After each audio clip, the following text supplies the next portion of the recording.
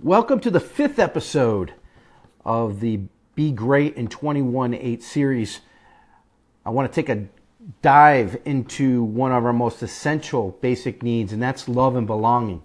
The idea that we care about others and others care about us, and that is a basic need that we need in place. And that sense of belonging is that we're connected to something bigger than ourselves, and that our contribution to whatever it is that's bigger than us, whether it's our community, our neighborhood, our family, whatever it might be, that contribution is significant and that we matter and that we're important and we feel that way. And when we don't feel that way and that basic need is not met, it's extremely lonely, and that's when we start losing our drive and our momentum towards the believing we can versus believing we can't, right? So I want to look at love and belonging in terms of how that impacts us in developing or recognizing or unleashing our real self, our authentic self, our best self, and how it could propel us or hinder us from moving forward to accomplishing what we want to accomplish in 21-8 and beyond. So it's important to recognize that with love and belonging, there's embedded in that the why we do what we do. And if we were serious about looking at why we want to accomplish these great things in our life and why we want to be at our best self, it's one, because we want to feel significant, right? So if we're at our best self, then we're stronger, we're more clear, we're more capable. We feel like we can go into things and be helpful and overcome things, so we become resilient. So certainly there's that part. But the other part of that why is it comes down to serving people, right? If we really think about it and we think about what we're trying to accomplish and being in that position of achieving what it is we want to accomplish, we then to ourselves feel like we can be significant enough to create change in our life and in the lives of others. So we have that innate drive as social beings, right? We're born to be social.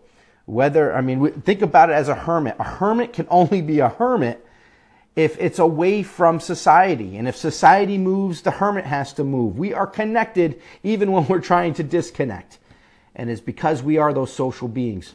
So we want to connect with people, we want to feel significant, we want to provide, and we want to help people be better. And we want to be part of that. We want to be part of that movement. We want to be significant enough so people rely on us and turn to us for our expertise or our support. And that feels really good. There's nothing better than that feeling that we can contribute and that we make a difference. And that's why love and belonging is so important. And when we don't feel like we have people around us that care about us, or that we don't have people around that we care about, or even exercise that, right? Where we are giving. Because listen, here's the secret. We don't have to have already accomplished something to feel accomplished. You see, we don't have to already accomplish something to feel like we're giving back and contributing. We can do that now.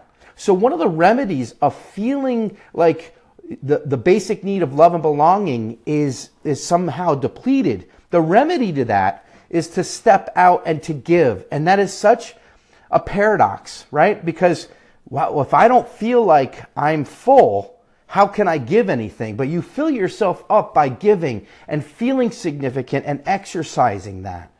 So love and belonging needs to be in place for us to be in position to accomplish and to feel like we're at our best self.